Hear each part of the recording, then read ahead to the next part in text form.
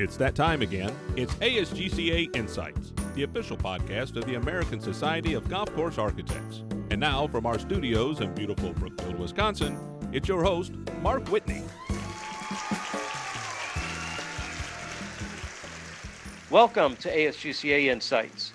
My guest today is a man whose name and work is recognizable to many golf fans and to those who simply appreciate great writing, Michael Bamberger.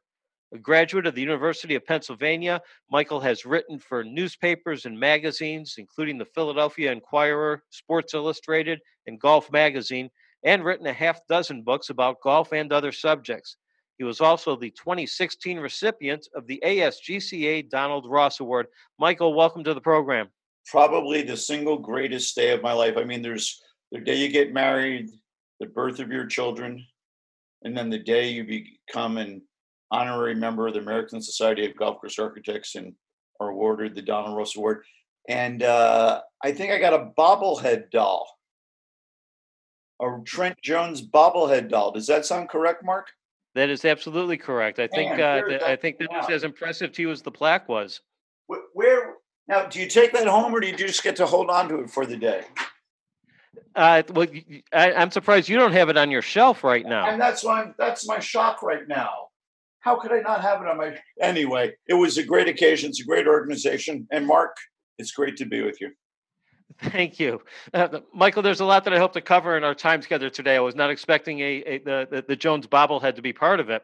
I'd like to start with something. There will be diversions. Apparently. I want to start with something you wrote in March when we were all just beginning to feel the impact of COVID-19. I don't remember a month called March. Was there a March? It's a blur at this point. Whew. All right, lay it on me. Humans are hardwired for optimism, and golfers especially so. Optimism tempered by realism. If the conditions are safe, we'll go for it. We'll hit that 6-iron out of the woods despite the tree trunk right in front of us. Optimism tempered by realism. Is that how you've sort of seen the world through the lens of golf this spring? Man, Mark, did you write that? No, I just picked it up off the web somewhere. Woof. Man, that web's got some good stuff on it. Yes, optimism tempered by realism is the hallmark of golf. It's the hallmark of scientific research. You have to have a plan for what you think you can achieve.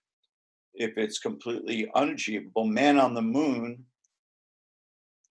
is doable. Man on sun is not. So, I mean, there's always a range in these things. And so you have to have a goal that's both optimistic and realistic. I mean, who would want to be on the sun? That wouldn't even be a worthy goal. But being on the moon, that's pretty cool. And to bring what did he bring? What did they bring with it? What was it? Alan Shepard, I guess, brought a 5-iron or some. Correct. But anyway, yes, that is I think one of the broad attractions to our game is how it blends optimism with realism. Before we started recording here, I mentioned to you that one of the things that impressed me about a lot of your writing over the years has been your interactions and your descriptions of the people that you've met along the way here through the golf industry. One of the many books that you've authored is Men in Green. And it's a wonderful book, and not simply because the cover photo features 2 ASGCA members, Jack Nicklaus and Arnold Palmer. But for those who aren't familiar with the book, can you describe the premise? And then I'd like to ask you about a couple of specific topics that you wrote about. Sure. Mark, who are the 2 people on the cover of the book? Nicklaus and Palmer, I believe, were their names. Mark, where Mark, where did you grow up? I grew up in Chicago. You got to love a pronunciation of someone who actually puts the L in Palmer. Yeah, you don't hear that all the time. Okay. So you want to know about the premise of the book. The premise of the book steals directly from a landmark sports writing book called The Boys of Summer. The Boys of Summer is a book that Roger Kahn wrote about the Brooklyn Dodgers, the Pee Wee Reese, Gil Hodges, Jackie Robinson, probably should have said that name first, Brooklyn Dodgers, whom he covered as a young man, and then was enamored with everything that they did and what they stood for, and then caught up with these people years later and wrote a book about it. I came of golf age in the 70s.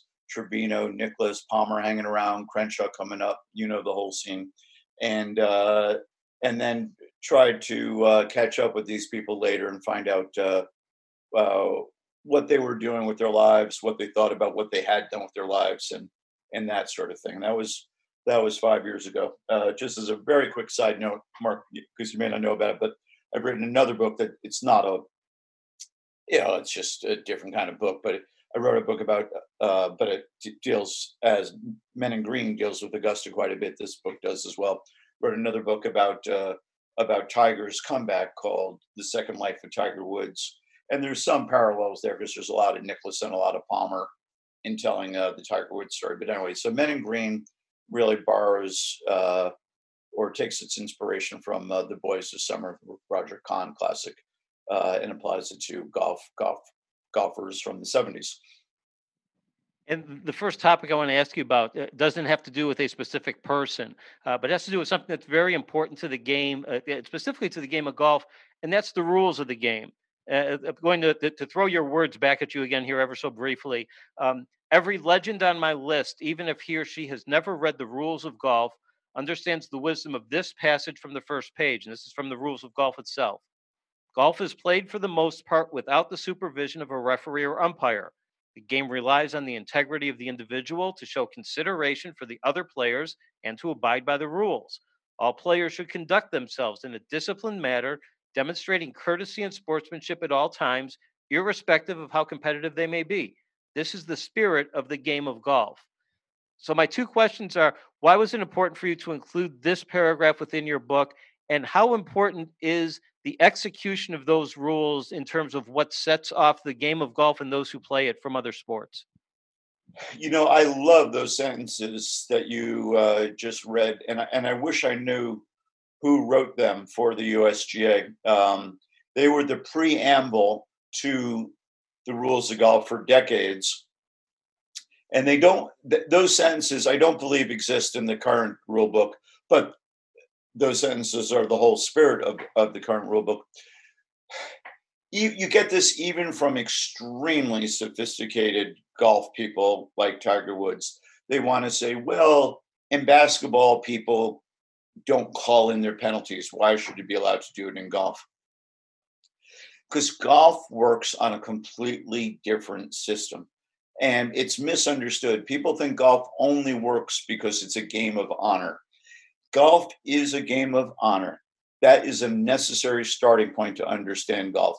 But it is also a sport in which Big Brother is watching, and we call penalties on ourselves, and we call penalties on others as well. By watching others, you have even more of an incentive, as if you need it. You don't, but it's there just in case, and that's why it's so effective.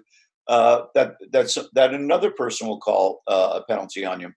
So it's a two-tiered approach to putting everybody on the same page, and by having everybody on the same page, which is strict, complete adherence to the rules of golf, it creates a level, fair playing field. And that's what we'd like to see in society at large, in every walk of life. It's not really achievable in real life. We would like it to be, but it's not. It's almost achievable, and in theory should be achievable in golf. So a long-winded answer to saying that it's the necessary starting point, and it informs everything about serious competitive golf. Now, Mark, if you and I go out for a game of golf and we play each other, we might have a serious competition, but we are going to make up our own rules. And we're going to do it with a tacit and both express and implied contract between the two of us. And I'm going to say to you, well, Mark, I was over that ball and it was sitting on a tuft of grass, and it fell off that tuft of grass while I was hitting it. So I hit a ball that moved. And you're going to say, oh, who cares?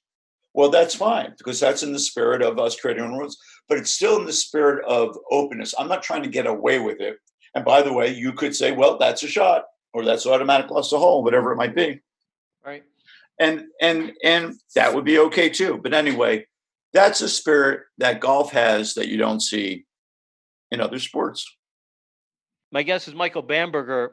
Michael, the Harmon name is one that golf fans are quite familiar with. Butch Harmon has coached for decades, including his time with Tiger Woods. But you wrote in Men in Green about another member of the Harmon family that folks may not know as well, and that's Billy Harmon. Yes, there were 6 Harmon kids, two girls and 4 boys. The 4 boys are all teaching pros and club pros. Dick Harmon, who taught Lucas Glover, tragically died some years ago. Billy's the youngest of the 4 and has an elfin spirit, was the head professional at Newport, now teaches in Palm Springs in the California desert. And he caddied for Jay Haas for years. He's known, of course, his father was a Masters winner. He knows Bob Golby well. He knows everybody in the game well. And he's one of the best storytellers of all time and just a tremendous spirit. You mentioned his caddy experience. On a previous ASGCA Insights podcast, we had a conversation with journalist and writer Brad Klein. Like you, Brad also spent time as a PGA Tour caddy. What do you think it is that draws people like Brad or yourself, who are creative and certainly have a love of the game, to the world of golf caddies? Brad and Brad and I have a friend, Neil Oxman, who these days or in recent years has caddied for Tom Watson since the tragic death of Bruce Edwards. And in his quote real life, Neil was he is a political consultant here in Philadelphia, where I live. Many people have done what I've done over the years, which is caddy, sometimes at the highest levels of the game. Because how else is a 90 shooter going to get to understand what it's really like to be an elite golfer, except for to caddy for that person? So I've caddied, a lot of these things have been 1 week or 1 day stints, but I caddied for Betsy King. I've caddied for Al Geiberger, George Archer, Steve Elkington, Brad Faxon, Billy Britton, Mike Donald, various others, Peter Teravainen in Europe. And those experiences, even though they're now years and years ago, caddying in a Masters 1 year for the British Amateur at the time, Stuart Wilson. We got paired with Tom Watson and Jim Furyk, which means for me as a caddy, being paired with Mike Cowan, Fluff, and Neil Oxman caddying for Watson.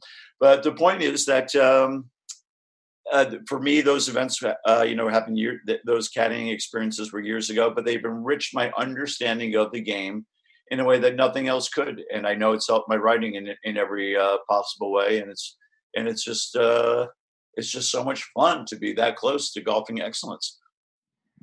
As a result, do you now watch tournaments differently, either whether you're covering it or whether you're simply watching it on television?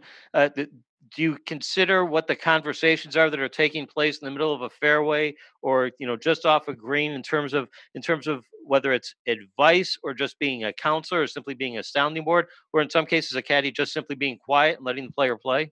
I feel like I've got some insight into those conversations and what that relationship is like. And that's very useful. But so that's a good question, Mark. But I would say the deepest thing is more ephemeral than that. I'm not sure I'm using a word ephemeral correctly there or appropriately there. But I think what it's given more than anything is an empathy for the player, and that golf is extremely difficult.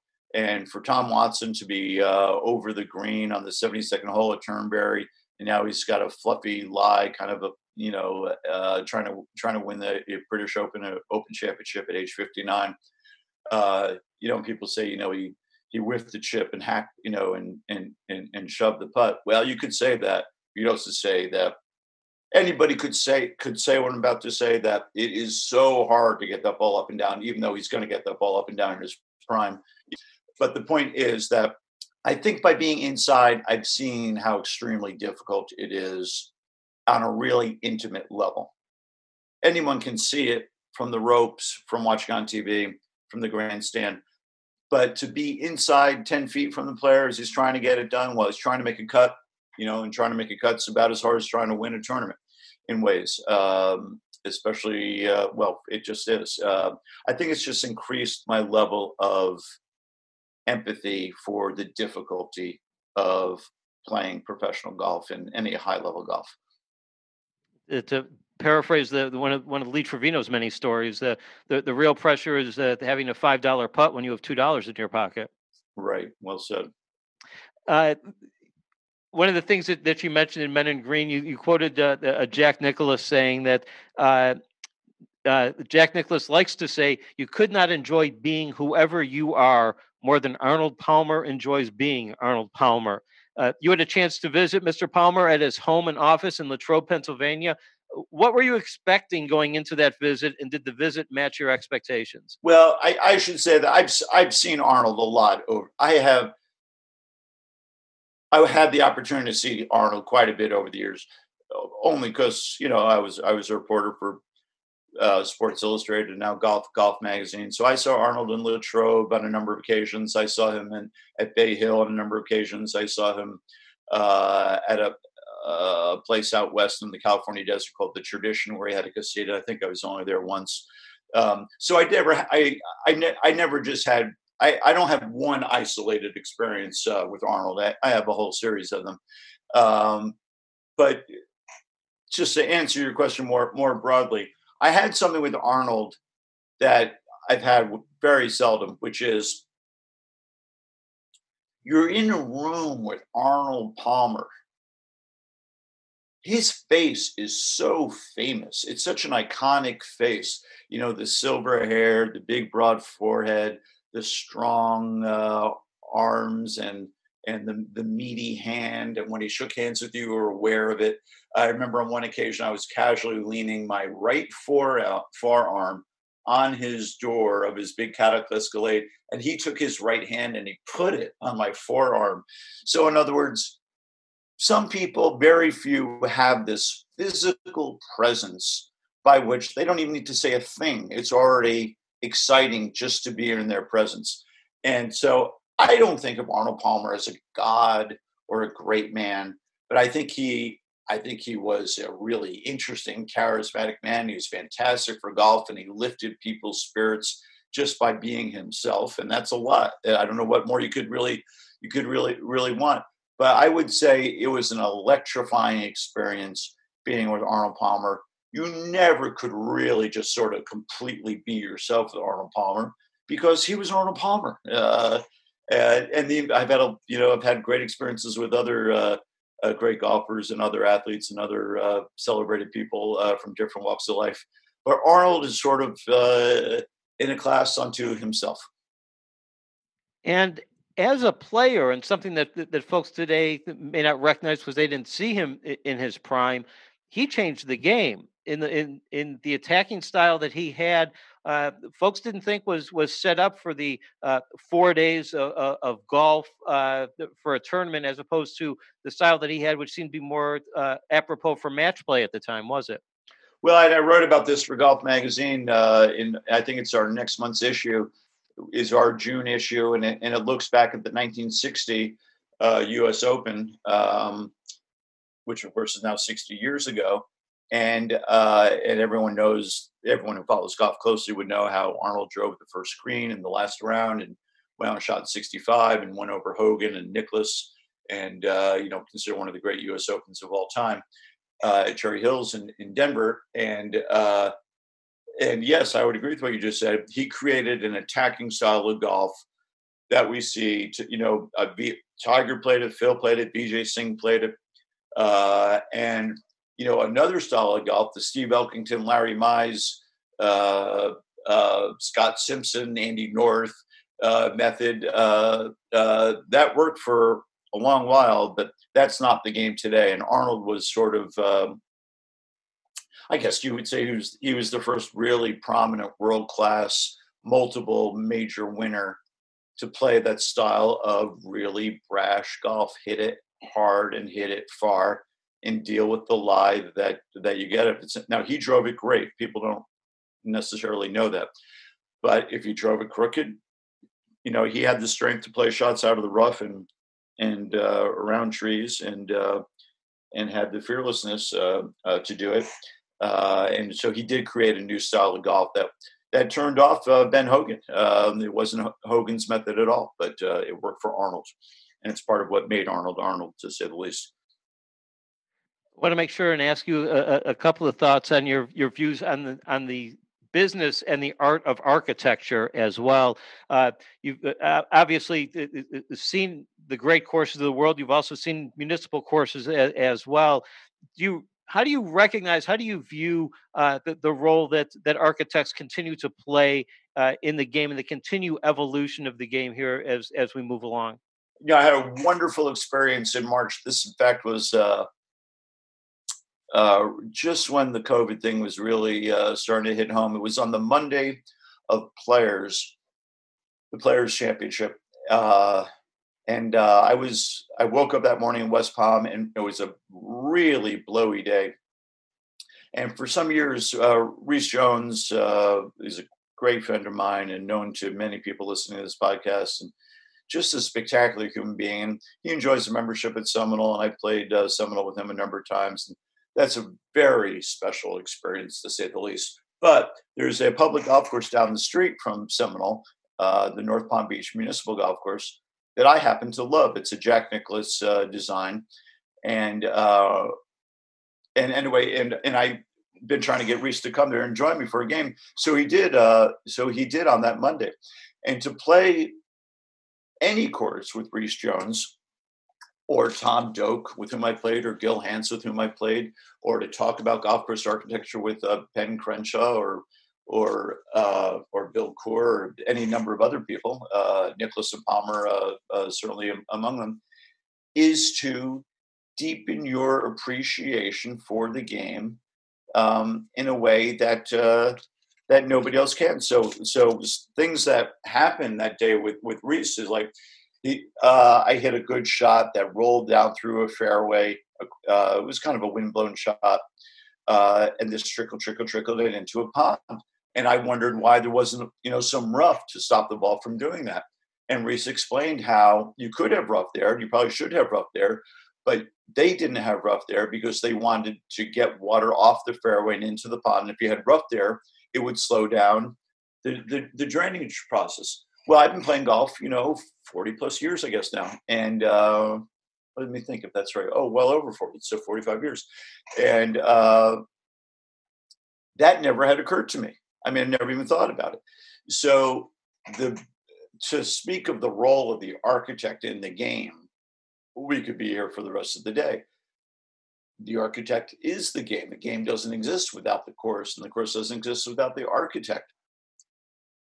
In terms of our appreciation and understanding of this game that so many of us love, to have the opportunity to play with an architect, not many are going to get to do that, or to read on an architect's thoughts. Well, we all can do that because architects are often writers, and there's a vast literature of architects writing about golf course design, is to enrich our own understanding of the golf experience.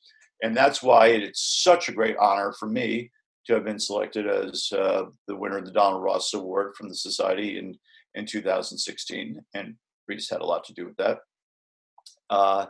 And it's enriched, getting to know architects and reading architects has enriched my love of golf and deepened my love of golf immeasurably. One final question before I let you go here, Michael. You mentioned that you've recently written a book on the comeback of Tiger Woods. Is it possible to truly measure the impact that he's had on the game of golf over the past 30 years? Well, measure, no, because that no device exists by which it can be measured. People can look at TV ratings. That's a true measure. People can look at purse increases. That's a lesser measure. I think it's a measure. But the most impressive thing about the impact he's had on the game is the people that he has brought to the game and the attitude those people have brought to the game. And we're seeing it. We're seeing it all the time. Matthew Wolff is 21 years old. He won last year on tour. He's not a tour star, but he has but he has the promise of becoming one. Justin Thomas, Jordan Spieth, Jon Rahm, Patrick Reed. I mean, a whole generation of golfers, Tony Finau, who have come up now. And the way that you and I might think of Arnold or Jack or Seve or Crenshaw, they think of Tiger Woods that way times 10, because when I was coming up in the game, there were lots of different players to choose from who were going to serve as your inspiration. For that generation, that, Rory McIlroy, age 30, I believe, and younger, all they know is the Tiger era, because they grew up on the Tiger era. I was amazed to realize that when Rory was at the Masters last year, when Tiger won his 15th major championship and his 5th green jacket, that was the first major of Tiger winning major. That was the first time Tiger won a major where Rory was even on campus. And now it so happens I've been there for 14 of the 15 of them. So it just shows you that, how time marches on. And, there's a whole generation that worships Hogan and Palmer and Nicklaus and Watson. Well, there's a new generation coming up, and their devotion to Tiger is at a level that can't be measured, to address the question that you asked. But it's at the deepest possible level. And now here's another thing that can't be measured. People are watching this documentary in enormous numbers about Michael Jordan because he redefined basketball. Basketball's existed for a long time and will exist for a long time after Michael Jordan, as we've seen. But Michael Jordan reshaped basketball and redefined basketball. Well, Tiger Woods, the same thing. Tiger Woods winning a U.S. Open by 15 and a Masters by 12, and practicing the way he did, and being so devoted to fitness and to understanding a golf course and preparing for a tournament. It was at a level that really golf probably had never seen before. So how do you measure that impact? I don't think you can, but you can write it. You can write about it, which I've tried to do, and you can appreciate it, which millions of us try to do and do. And as you mentioned, bringing people to the game, and you mentioned Justin and Rory and Jordan and the rest. I also think of the people that you saw on that municipal course when you played with Reese Jones last month, and the number of folks that play public courses and just play the game sporadically simply because of what they've seen from him. Yeah, that's right. And you can't go to a public course. You can't go anywhere in golf. You can't get on a plane ride. You can't ride a plane. And if the conversation turns to golf, it's only going to be a few minutes until Tiger Woods comes up in the conversation. My guest has been author and journalist Michael Bamberger. Michael, thank you so much for your time. Mark, thank you for having me. It's a great pleasure, and it's an honor to be affiliated with the American Society of Golf Course Architects. So thank you for this, a privilege. That wraps up another ASGCA Insights. I'm Mark Whitney. You can always find past episodes of this podcast and more information about golf course architecture at asgca.org. Thank you for listening, and until next time, so long.